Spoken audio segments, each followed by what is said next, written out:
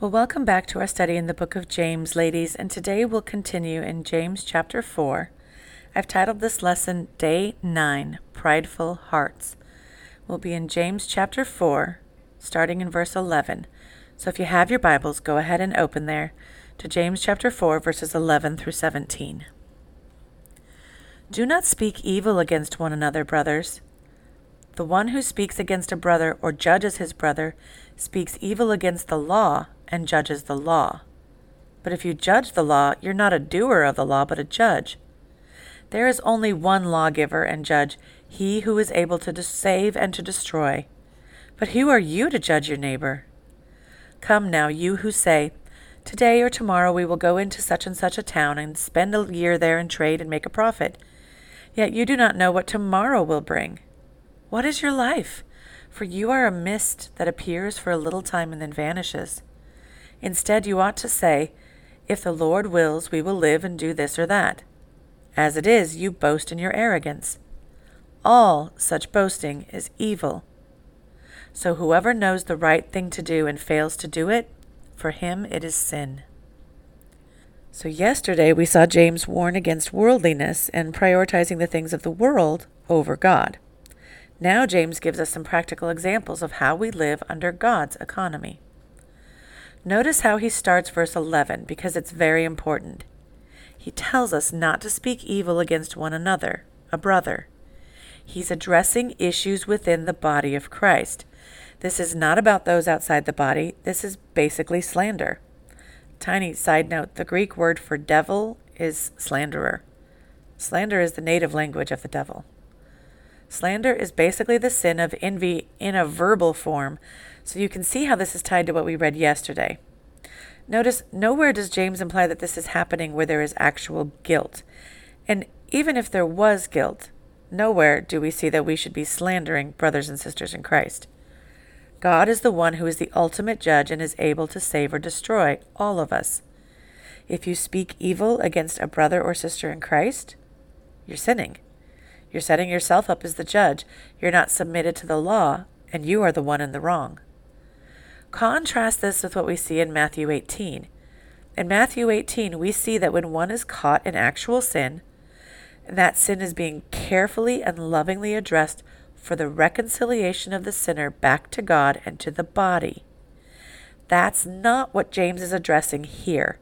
He is addressing a critical spirit within the body, one that elevates self and says, I'm better than that guy over there, and I'll tell you why. There's no desire to gently rebuke or correct a potential sin or a possible sin that's going on. It's just speaking evil. It's a desire to harm, and it's more about elevating yourself than anything. You become the source of what is right and wrong. You become the arbiter of truth. Your good opinion is ultimate, and that should not be. We must be careful of setting ourselves up as being over others in this way. Ladies, Scripture should always be our authority. We should be pointing others to Scripture, not to ourselves. And if there is a genuine evil being done, we should deal with it appropriately out of love and concern for the one caught in sin, and it should grieve us. We shouldn't rejoice over our sin or anyone else's either. Sin, in ourselves especially, should grieve us, but in others, it should also drive us to prayer for them and a desire for them to be made right with God. When we set ourselves up as the authority, our pride is taking over, and we have to be careful of thinking more highly of ourselves than we ought. Pride sneaks up in ways we don't even imagine, and James's next example is another one that is, at its root, pride. James' next example is one to warn us to hold everything loosely.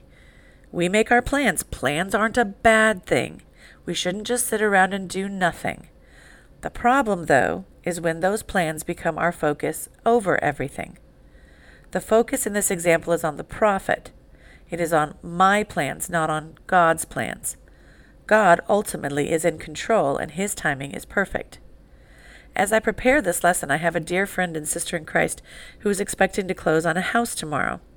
The housing market has been extraordinarily tight, even over the rest of the country, here in our town in Iowa, because of a devastating inland hurricane last August.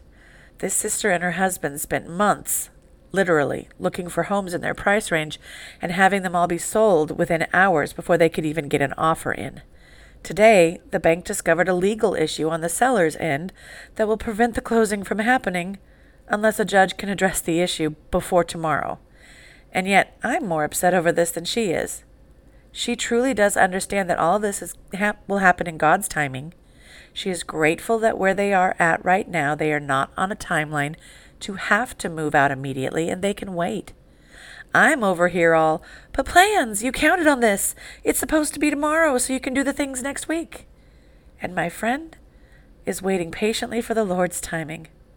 If the Lord wills, they will close tomorrow. If he doesn't, they will close when he wills it to happen. Period. James points out that our lives are truly a mist. We are here for a breath. But God is in control of it all. If we make our plans without seeking God in prayer, and then we expect to be able to keep those plans without God's hand, we're fooling ourselves. You can't manipulate God. You can't force his hand. He may let you make some very foolish mistakes as you strive to do what you want to do when it isn't his will. It reminds me of 1 Samuel when Eli, the high priest at the time, had 2 worthless sons. These sons had accompanied Israel out into battle, and the battle wasn't going well. Eli's sons decided they could force God's hand and ensure a victory themselves by bringing out the Ark of the Covenant and having it go out ahead of Israel. After all, the mercy seat on the Ark was where God's presence would rest. So they figured, send God out ahead of the people and we'll win. Of course, God didn't give them the victory. In fact, they were routed so badly that the Philistines not only defeated Israel, but captured the Ark of the Covenant. Eli's sons were killed, and Eli himself, when he heard the news, fell down and died. You can't manipulate God. You can't make your own plans, tell yourself that God approves when you haven't actually consulted him at all, and then expect to prosper. It isn't going to happen. God will not be mocked. The only boasting believers should do is boasting in our Lord, in what he has done for us, and how he is working in us. Our arrogance in boasting in ourselves leads us to exalt ourselves into the place that only God should hold. Be very careful about trying to usurp God's glory. He alone is glorious, and he rightly does not share his glory with anyone. The flip side, James sums up very briefly. If you do know the good you ought to do, it isn't a question and you know what you should do, and you don't do it, you're sinning. We can sin by not including God in our plans or paying him mere lip service, and we can sin by not acting when we know we are supposed to. There are some things we know it is always God's will for us to do. Praying for those who are lost in their sins, that's something that's always God's will. Caring for our brothers and sisters in Christ in practical, tangible ways is always God's will. Obeying his commands, serving each other. These are just some examples of things that are always God's will.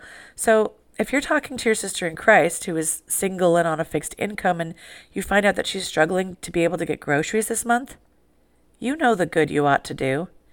If you honestly don't have the money to help, you may still have resources to find a way to get her to a food bank or to call your church and see what other options there are to help her. But you need to also invest yourself in finding out those options. One of my favorite examples of this is a sweet woman from our old church.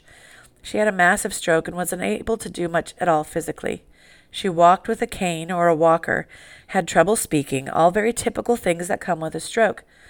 But she could still dial a telephone. So she would take the church directory, and every day she would make a handful of calls. Speaking was still a challenge for her, so she didn't make a bunch of calls every day, but she would call each and every person in the church directory over the course of a couple of months and just leave a message or have a very brief conversation to let that person know she was praying for them and for their family. She was extremely limited in what she could actually do, so she thought about it and found something she could do for the body, and she did it. She didn't look at her physical limitations as reasons not to be actively part of the body. She looked at her physical limitations and found a way she could still be part of the body. Ladies, a few questions for us to ponder today. How might you be speaking evil against a brother or sister in Christ? How have you used your tongue to slander one for whom the Lord died? How have you made your opinions the standard? Where do you need to repent for your treatment of others? How might you be setting yourself up to be God in other ways? Are your plans the most important plans? If you don't get what you want, do you blame God? Do you truly consult God in all that you do and pay attention to warning signs as you ask for discernment? Ask God to help you to truly hold everything with an open hand, knowing He is in control, and hold your plans loosely. How are you taking advantage of opportunities to do the good you know you ought to do? Are there other ways your pride may be causing you to sin? Ask God to reveal those to you today to help you to repent and truly leave those sins behind. Ask Him to help you to boast only in Him and to trust Him for all your plans. Ladies, you'll find the notes for this study under the Bible Studies tab of the website naomistable.com, Day 9, Prideful Hearts.